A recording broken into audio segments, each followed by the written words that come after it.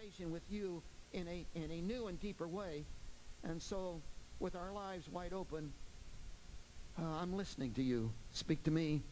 Don't leave me out. Do in my life what you want to do. In Jesus' name I pray. Amen. One of the central figures of the Old Testament is a guy by the name of Moses. You know his story.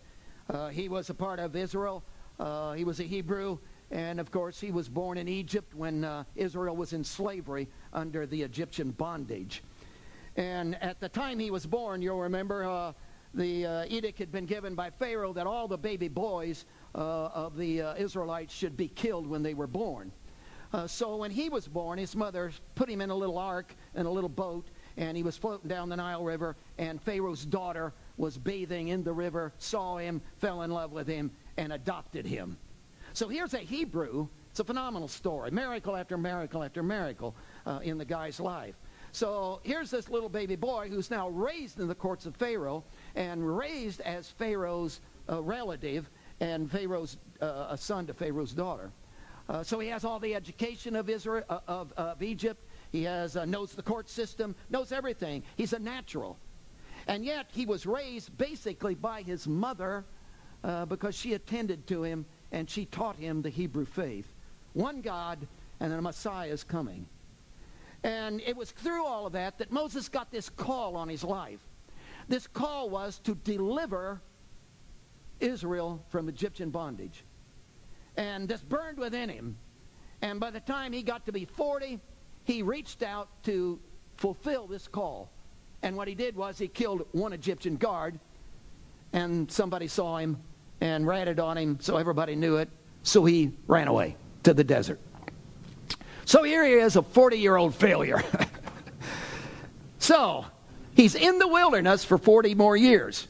That's 80 years. This gives me courage, guys. This is an 80-year-old failure who's hiding in the wilderness. But God's not done with him yet, and a burning bush shows up. And you know that story. So this burning bush, God speaks to this guy and says, hey, it's time to get with the program. I'm 80 years of age. Get with the program. So here he goes down to Pharaoh. And, of course, through the plagues, miracles take place and that whole thing. And the Passover, where the death angel passed over. And Pharaoh finally releases the Israelite people to leave and then comes after him. And you know the whole river thing and all that happened there. And so finally, Moses is leading the children of Israel. Now, the Bible says that there was no prophet ever in Israel like Moses. No one had the kind of face-to-face encounter with God that Moses had. He was one unique dude. But he was a failure in the sense that the children of Israel never got into the promised land under him. He led them, brought them right up to the promised land. They got scared and said, hey, we can't know. God won't know. We're not know. And by lack of faith, they griped and complained. Be careful about that. They griped and complained. Be careful about that. They griped and complained. And so they wandered in the wilderness for 40 years and all died.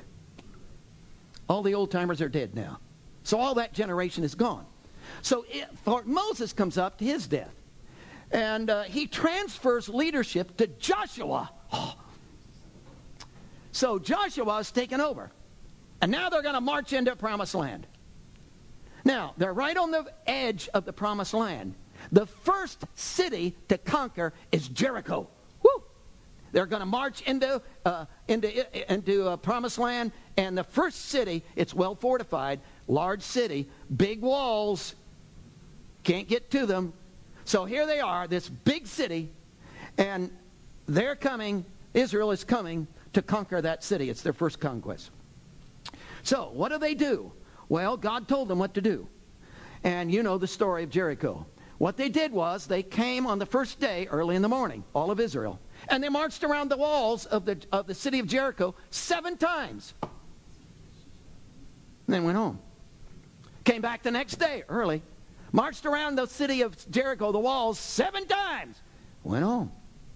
Came back the next day. Walked around the city of Jericho 7 times. Went home. Can you imagine being in this city every morning? What on earth are they doing? They did that 7 days. 7 times. On the last day, 7th day, marched around Jericho 7 times, and at the end of the 7th time, they blew the trumpets, and the walls fell down, crumbled, and they conquered the city. Now, nobody, think about this, nobody in Israel puffed out their chest and said, whoa, I'm something. Because they didn't do anything. Well, they did do something. Well, they didn't. Yes, they did do something. They marched around. They were obedient. They participated. They were involved. But everybody knew the victory that they had over Jericho wasn't because of their brilliance, wasn't because they marched around the city. Good night, you could march around the city and nothing would happen. The reason this whole thing took place was God brought deliverance to the people of Israel and conquered the city. And everybody knew that the victory belonged to God. Nobody accredited to themselves. But it was a participation and an involvement together.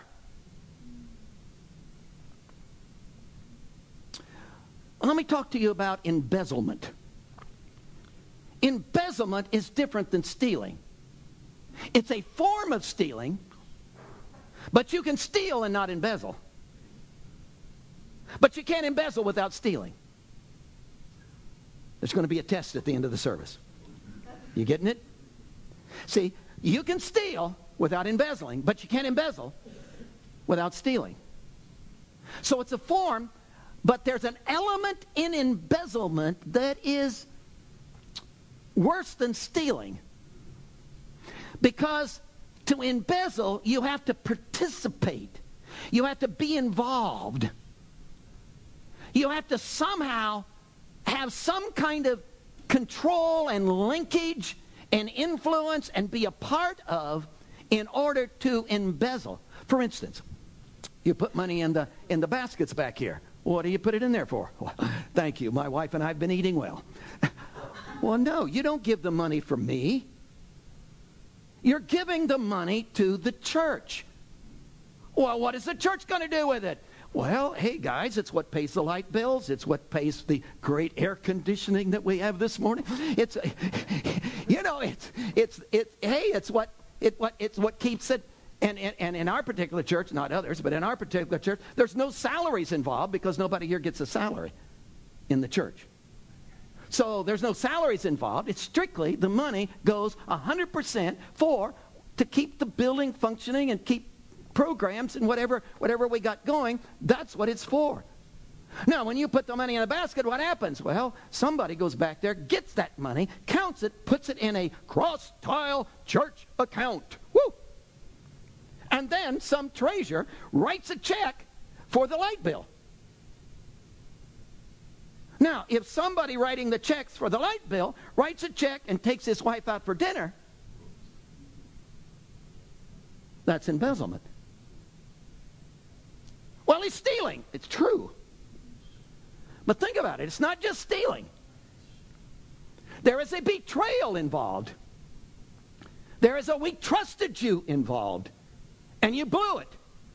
There was a linkage. We had confidence in you. You were in a position. You had some authority. You had some control involved. You were involved in this thing. And what did you do? You went behind our back and you not just steal, you embezzled, misappropriated, took the money that was intended for one thing and you spent it on a selfish thing. You embezzled the funds.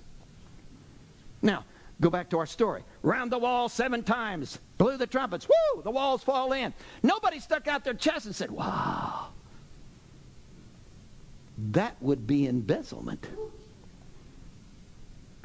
That would be attributing to myself. I participated. I know. I walked around the city. Yeah.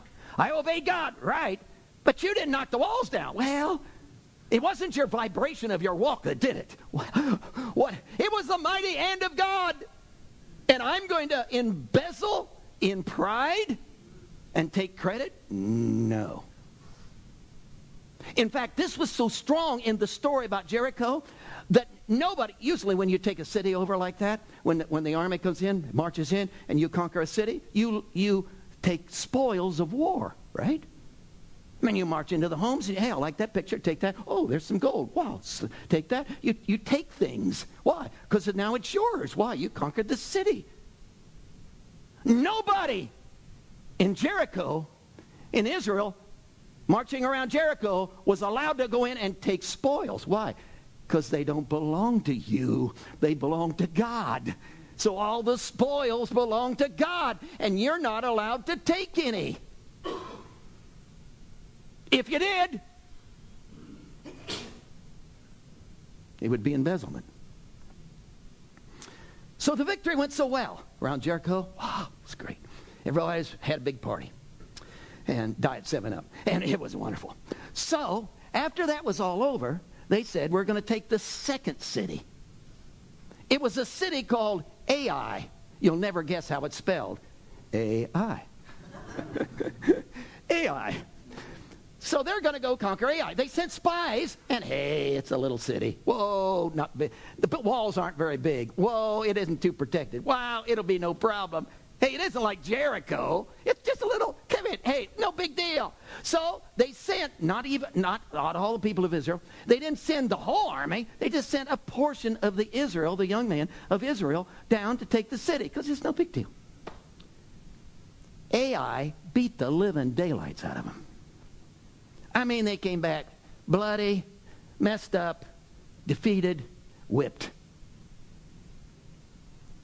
Joshua, when he heard about it, who's the leader? Joshua ripped his clothes, went in a new tent, got on his face and said, oh God, what's going on? What's happened? The big city, we didn't do anything. We just marched around it. Hey, we win. Wow. And Ai, they begin to investigate. And you know what they found out? Somebody in Israel, his name was Achan. Achan, a member of the Israelites, had taken spoils from Jericho. In the process of the whole thing, Achan had looked over and saw this Babylonian garment. Whoa. He said, I'd really look good in that. So he took it. There were 200 shekels of gold, or of silver. He said, wow, that would set up my retirement. So he took it. A wedge of gold. So he took that. That'll pay my bills. So he took it. Now think about it. He's got this beautiful Babylonian garment. Oh, I really look good in that. But he can't wear it.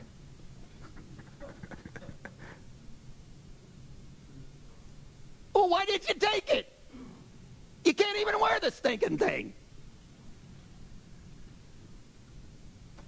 You got the gold, but you can't spend it. Where'd you get all that money? See, if you wore the garment, everybody would know. So you know what he did with it? He buried it in the floor of his tent. So here's this beautiful Babylonian garment, 200 shekels of gold, or of silver, and here's this wedge of gold, and he's buried this stuff. Embezzled the funds. And of course, it was all exposed. People of Israel gathered together and stoned him to death. That's why they didn't have victory in Ai. Because of embezzlement. Now, it's really interesting. Now, track with me on this. It's really interesting that the Old Testament Septuagint, which is the Greek translation of the Old Testament. So here's the Greek translation of the Old Testament. The New Testament is written in Greek. The word that's used in the Old Testament Greek language for what Achan did is embezzlement. That's the Greek word.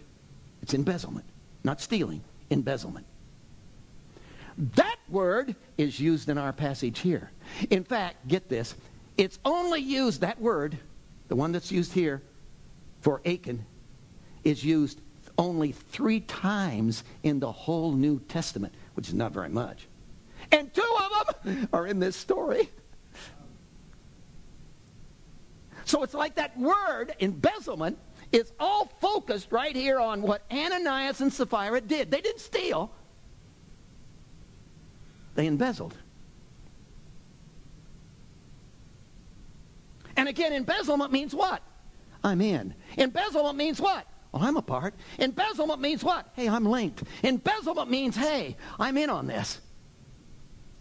And it's betrayal. A knife in the back. It's not just stealing. It's embezzlement. Here's an interesting thing, too. Okay, back to this. Here's the Greek word embezzlement in the Old Testament, Greek translation. And it's applied to Achan, what he did when he took the Babylonian garment. It's used in the New Testament Greek for what Ananias and Sapphira did. But the original Old Testament was written in Hebrew. So the Hebrew was translated to the Greek, and the word is embezzlement. If you go back to the Hebrew, the original word that they translated into embezzlement, this original word is used for adultery. Isn't that interesting? Adultery. Adultery. And out of that you get embezzlement? Oh, yeah.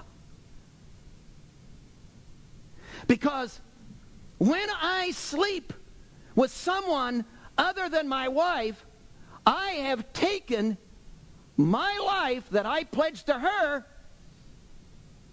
and I've embezzled it because it's not mine now. And I have no right to it.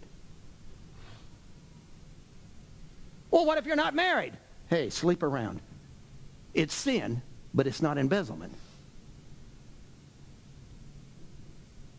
But when you give yourself away,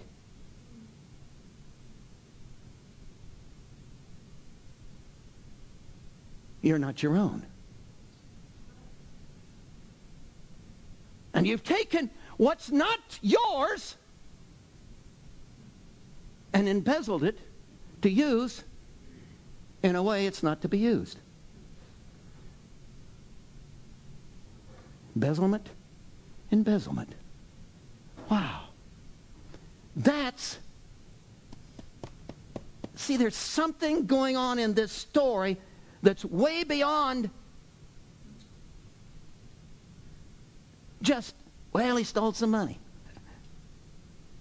See, the undercurrent of the story is there's this embezzlement thing. There's this disloyalty. There's this betrayal. There's this, I'm in, but embezzlement. Now I want to help you with this. Number one, possession. See, the issue of embezzlement is possession. Meaning what? Meaning ownership. You can't embezzle from yourself.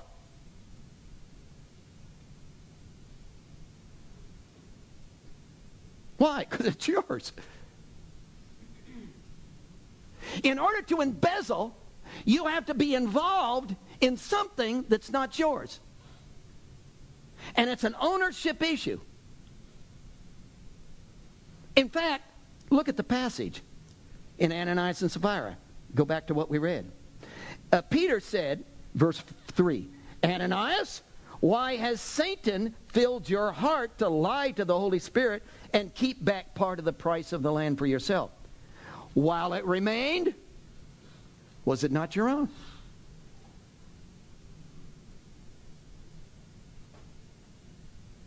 Hey, when you had the land, it was yours. You didn't embezzle. After you sold it, was it not in your own control? Well, yeah, it was yours. What happened, Ananias? You gave it away. You shifted ownership. You came, brought this money, said, hey, here's the total price of the land. I'm giving it away. I no longer own it. And when you released it, you kept some of it back, which is embezzlement. So you see, the heart of embezzlement is all about what? Ownership. Now, we don't know the history of Ananias and Sapphira. But we can guess. So you can't disprove what I'm going to tell you. Although I can't prove it.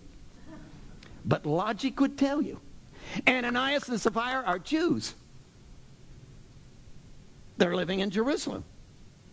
They're a part of the Jewish history. They're a part of the Jewish culture. They're a part of the Israelite history. They are part of the Old Testament.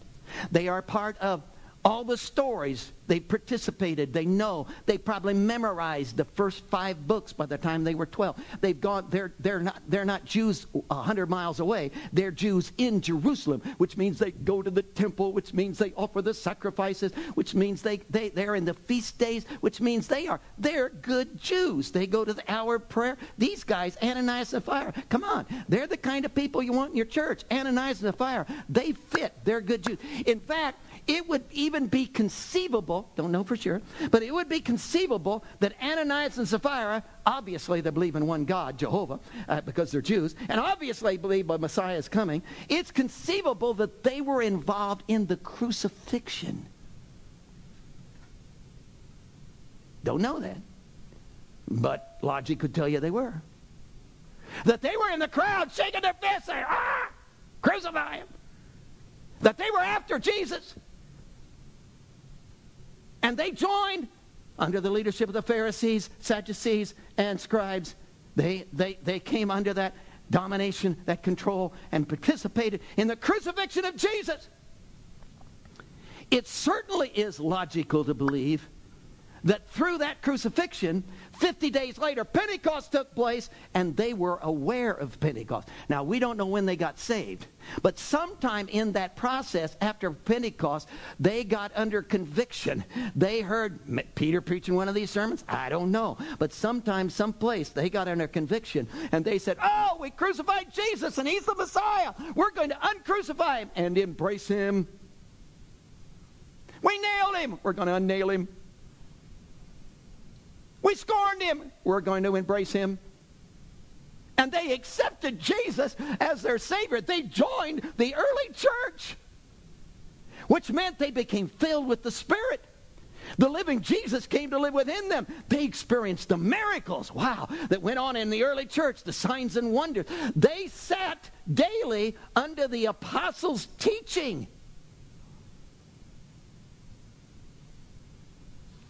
So this is not somebody that just walked in off the street, folks. These folks have been involved in Judaism, been involved in the history of Israel, have accepted Christ as their Savior, but went through the crucifixion, accepted Christ as their Savior, have been a part of the early church. They're in, man. They're in. They come to the suppers at night. They involve themselves in the church. They're helping. And when compassionate ministry started out, they said, "Hey, we're in. We'll sell our land." Woo! And they went out and sold their land and brought the money, and we all applaud and say, "Woo, good for Ananias and Sapphira. Woo, wish I had some more of them."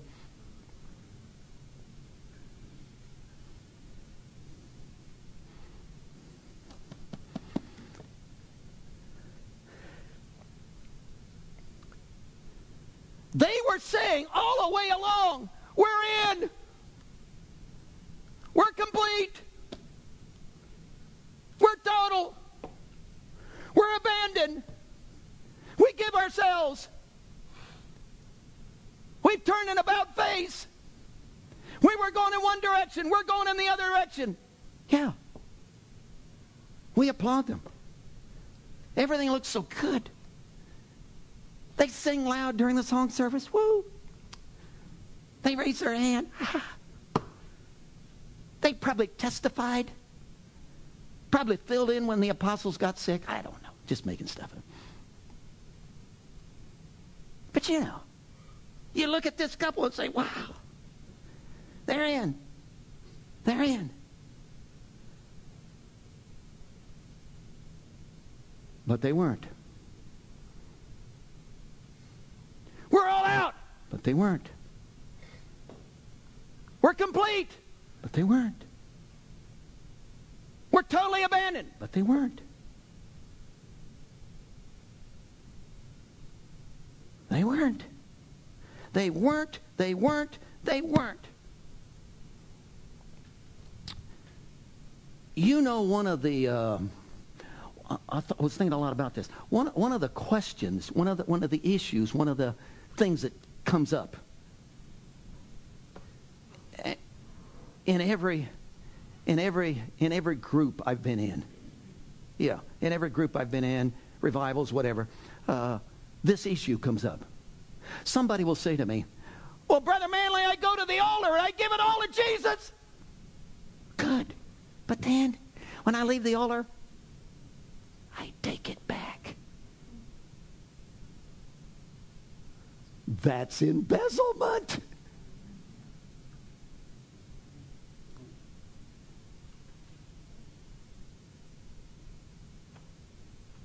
Because you shifted ownership.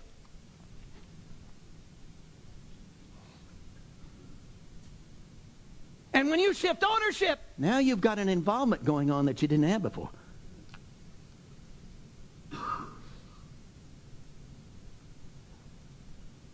Well, Manley, are you trying to scare us? Yes! Yeah. You're painting Christianity as some kind of a, yeah. Well, okay, I won't go to the altar and I won't surrender. Well, then, yeah, you're not a Christian then. Well, I want to be a Christian, but I don't want to. You can't. See, there's something about Christianity, and hey, that was the whole sermon last week, so all this is a repeat. But hey, aren't they all? But anyway, isn't it? See, the fundamental of Christianity is not being totally a part of the church. The fundamental of Christianity is giving your whole life to this person of Jesus in intimacy and merger until you and him begin to, you're linked, you function together, you and him are, you're in, and in that inness, ownership has been shifted. And that sets up the possibility of embezzlement. Oh, here's a verse we read last week, but I want to read it again. This is a powerful verse. Listen to this. Or do you not know that your body is the temple of the Holy Spirit who is in you, who you have from God, and you are not your own? You're not your own. I've shifted ownership, and if I'm not my own, well, whose am I? His. And I do not have a right. Well, it's my life. What if it wasn't? Well, I only got so long to live, and it's my time. What if it wasn't your time? Oh, bless God, I worked hard and earned that. I can spend it. What if it wasn't yours?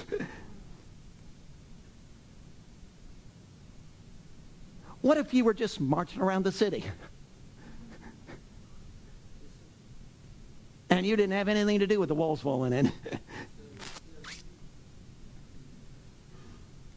What if Christianity was a dynamic relationship between you and Jesus whereby you're participating? Absolutely. You're in. Absolutely. You're 100%. Absolutely, man. I'm all out for Jesus. That's right, brother. I'd rather die than hurt him. See, this is not about right or wrong. Can you do that? Can't you do that? What can I do and get by with? See, that's gone, man. This is not about rules. This is not about 10 commandments. This is not about that. This is about I'm in love with Jesus and he is the influential force in my life, and I'm coming under ownership of him, and I will not take back.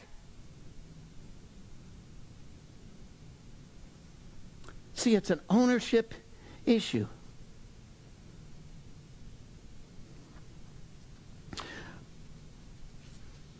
Number 2.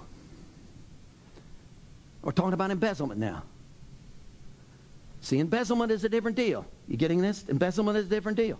Hey, I can go down and rob the bank. I have stole from the bank. True.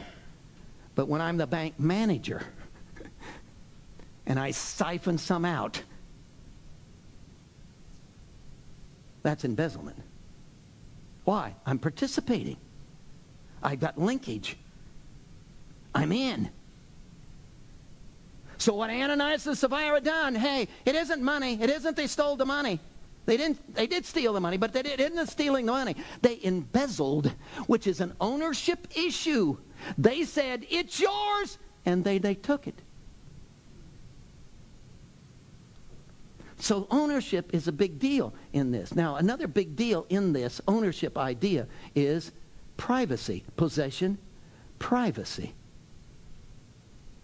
Isn't it interesting that when Peter talks to them, he says, why has Satan filled your heart to lie? You lied, man. And then he ends up at the end giving it again. You have not lied to men, but to God. I think I'm going to preach a whole sermon on this lying to God thing, but just to suggest it to you, think of the audacity, think of the stupidity. It's kind of like the Babylonian garment. Oh, I'd look good in that, but I never can wear it. So I take it, but I can't wear it. What's the stupidity of that? Think of the stupidity of lying to God, who knows everything. How are you going to pull that off? Even to concoct in your mind, woo, hope Jesus didn't see that. Oh, come on. Well, let's not go there. So, here's this lying idea. Now, it's really interesting to me that lying has to do with hiding, obviously. Oh, I want to hide so nobody knows. It's secret stuff. I want to hide what I've done. So, Ananias and Sapphira have done what? Oh, don't want anybody to know. So, they came, brought the money, kept some of it back, but nobody's supposed to know. Just him and his wife. That's it. Nobody will ever know. It was a lie. They're hiding. Want to keep it buried. See, that was Achan. Bury it. It's hide. Secret stuff. Isn't it interesting? Think about this. Forget Christianity, man. Just forget it. Go to the secular world. Isn't it interesting? The Bible, however, does call righteousness and truth light, and sin and wickedness darkness. Isn't it interesting? Now, forget Christianity, go to the world. Isn't it interesting that where the real good, juicy, evil stuff takes place is on the dark web? We didn't make that up. The church didn't call it that.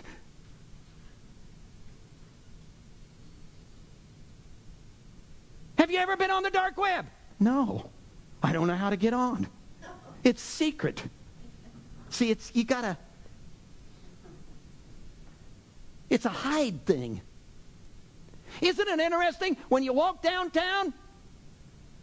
I look at these car lots, Chevy Place out there, Home Depot, all that out there.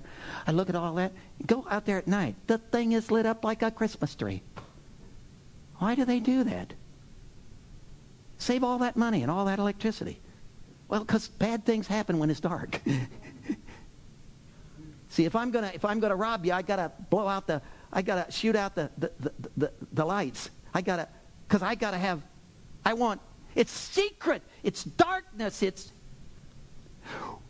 Here's a challenge for you. Wouldn't it be something to have a light wouldn't it be something to have a life that's just full of light? I mean, it's all exposed. See, you knock on my office. Hey, don't come in. Wait. Why? Because I got some stuff I got to put away. I don't want you to see. Or wouldn't it be something, hey, just walk in anytime you want to. Why? Because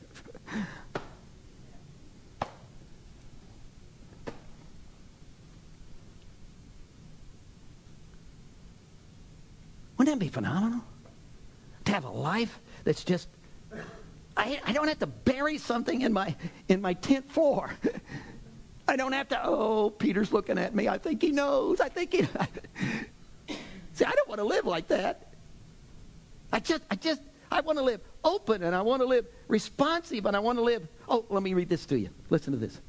And this is the condemnation, that the light has come into the world, and men love darkness rather than light, because their deeds were evil. For everyone practicing evil hates the light, and does not come to the light, lest his deeds should be exposed. That is one of the most irritating things about Jesus I can mention to you. It is really irritating because he just exposes everything.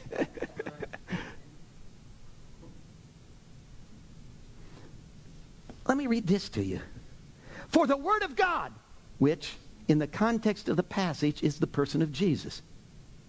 For the Word of God is living and powerful and sharper than any two-edged sword, piercing even the division of soul and spirit, of joint and marrow, and is a discerner of the thoughts and intent of the heart. And there is no creature hidden from his sight, but all things are naked and open to the eyes of him to whom we must give an account. Boy, I'd really look good in that Babylonian garment. But I can't wear it.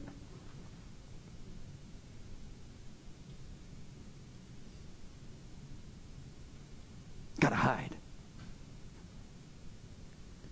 That's their issue. That's the deal here.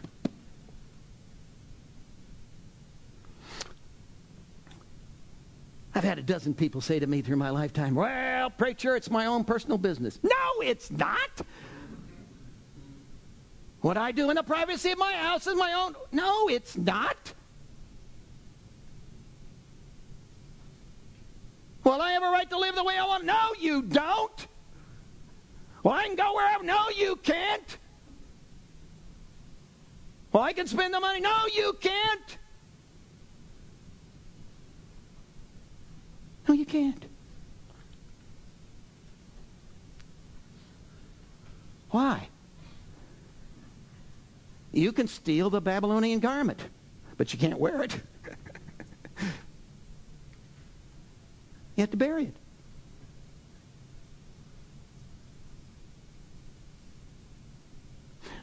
We sang this song, Freedom. The whole song is about free from this, free from that, free from the other. There's a whole other side of freedom. I'm free to. I'm free to love. I'm free to expose my whole life before the world and say, hey, take a look. You'll see a lot of stupidity. But hey, you won't see. I don't have to hide. I can wear my Babylonian garment.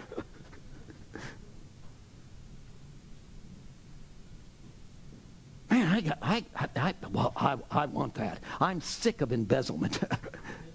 See, I'm sick of kind of linking with Jesus because I don't want to die and go to hell. So I link with Jesus and I touch me and I want that. But hey, in the meantime, I'm embezzling the funds. I'm taking my life and doing. See, I'm done with that, guys. And Christianity, that's never Christianity. You can't be Christian and be like that. It just will not be. Oh, I got to hurry. Let me give you the third. Purpose. Possession. Yeah, ownership is the issue. You can't embezzle from yourself. Wouldn't it be something if your life is not yours? Well, I'm going to do what I want to with my life. It's not yours, and you're embezzling. So ownership is the issue. Privacy, yeah, you can embezzle your life, but you can't wear it. You got to hide. You got to hide from your kids, hide from your wife, hide from. You got to hide. The third is purpose. Now, the whole issue in the thing is money. They took money from God. And can you see God sitting up in his big sky, looking down and saying, oh, I don't know how I won't be able to pave the streets, some streets now. Well, that's stupid, isn't it? Can you see God saying, well, the babies won't have milk this week. They took the money. I've said 1,000 times to you guys, we don't need your money. God doesn't need your money. It's we preachers who need your money. We want your money. It's God. What would he do with it? See, money isn't the issue in this passage. They could have kept it. They could have kept it. Well, what's the issue? Well, it's back to this concept. It's not complete. See, Ananias and Sapphira, you spend your time, you involve yourself in the miracles, you go through all the activities, you help with the testifying, you help with the suppers, but you're not all out. You weasel out on us. And where did it show up? Yeah, it showed up in the money. I get that. Now, we've done that. We've said this, but there's some new people, and I want to give it to you again. You cannot. This is so fundamental. You cannot define sin by the activity of the deed. See, you've got to get this, because this changes everything. That's a sin. Why? Look what he did. It isn't what he did that made it a sin. For instance, that guy slept with that woman. Oh, it's a sin. Well, no, he's married. Well, it's not his wife. Whoa, we got a problem. But it wasn't the activity that made it a problem.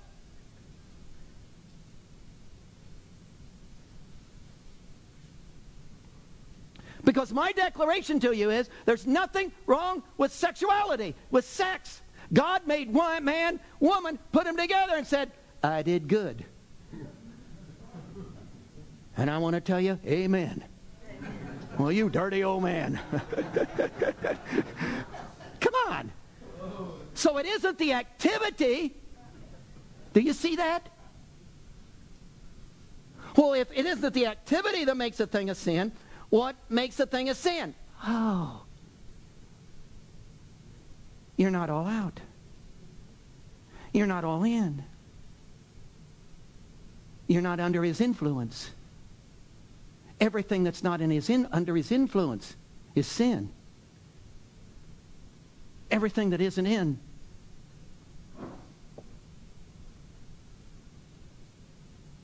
And the thing that causes me to embezzle is this rebellious inside self-centeredness that says, it's my life. No, it's not. It's my money. No, it's not.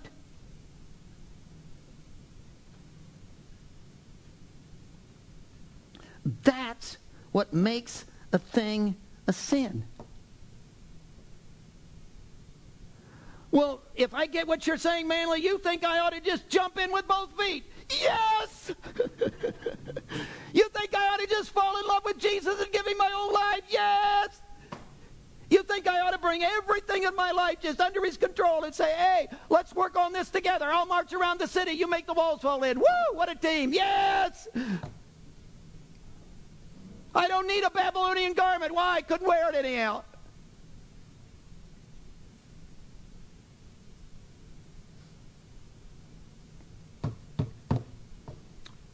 I want that for you. So, the whole intent of this is, I want to reach out, grab a hold of you, and just pull you towards Jesus. Just pull you. Oh, he's worthy of your whole life. Because you're a disaster without him. I'm a mess. Even with him. But I'm really a mess without him. And there's no way to be with him and be without all in. I got it. It's all. And the minute I'm not all in, I'm embezzling. Ah, Jesus. Oh man, Lord, I cannot. I'm so sorry. I can go over in my mind the multitude of Babylonian garments that I took.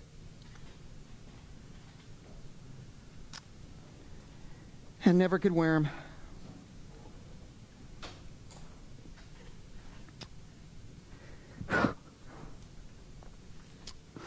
Would you take, Jesus, would you take this, whatever it is that's in me, this claim of my own, I have my own, my face is my own, my body's my own, it's my life. Would you take whatever all of that is in me, that selfish, self-centeredness, got to have my own way. See, I claim my emotions, Jesus, as my own. Therefore, I can, and I can get mad and I can fly out the handle. Why? Because it's my emotions and they didn't treat me right and I can do all of that. But what if my emotions weren't my own? What if I gave them to you?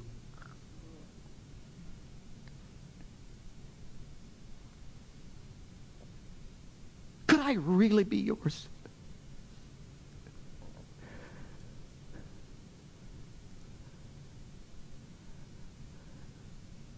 And could everything be in the light?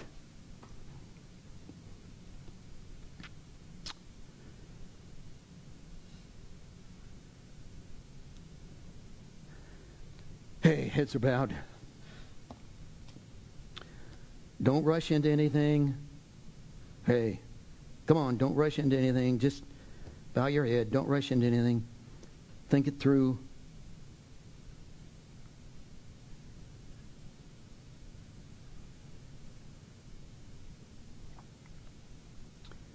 Would you jump in with both feet? Would you be complete?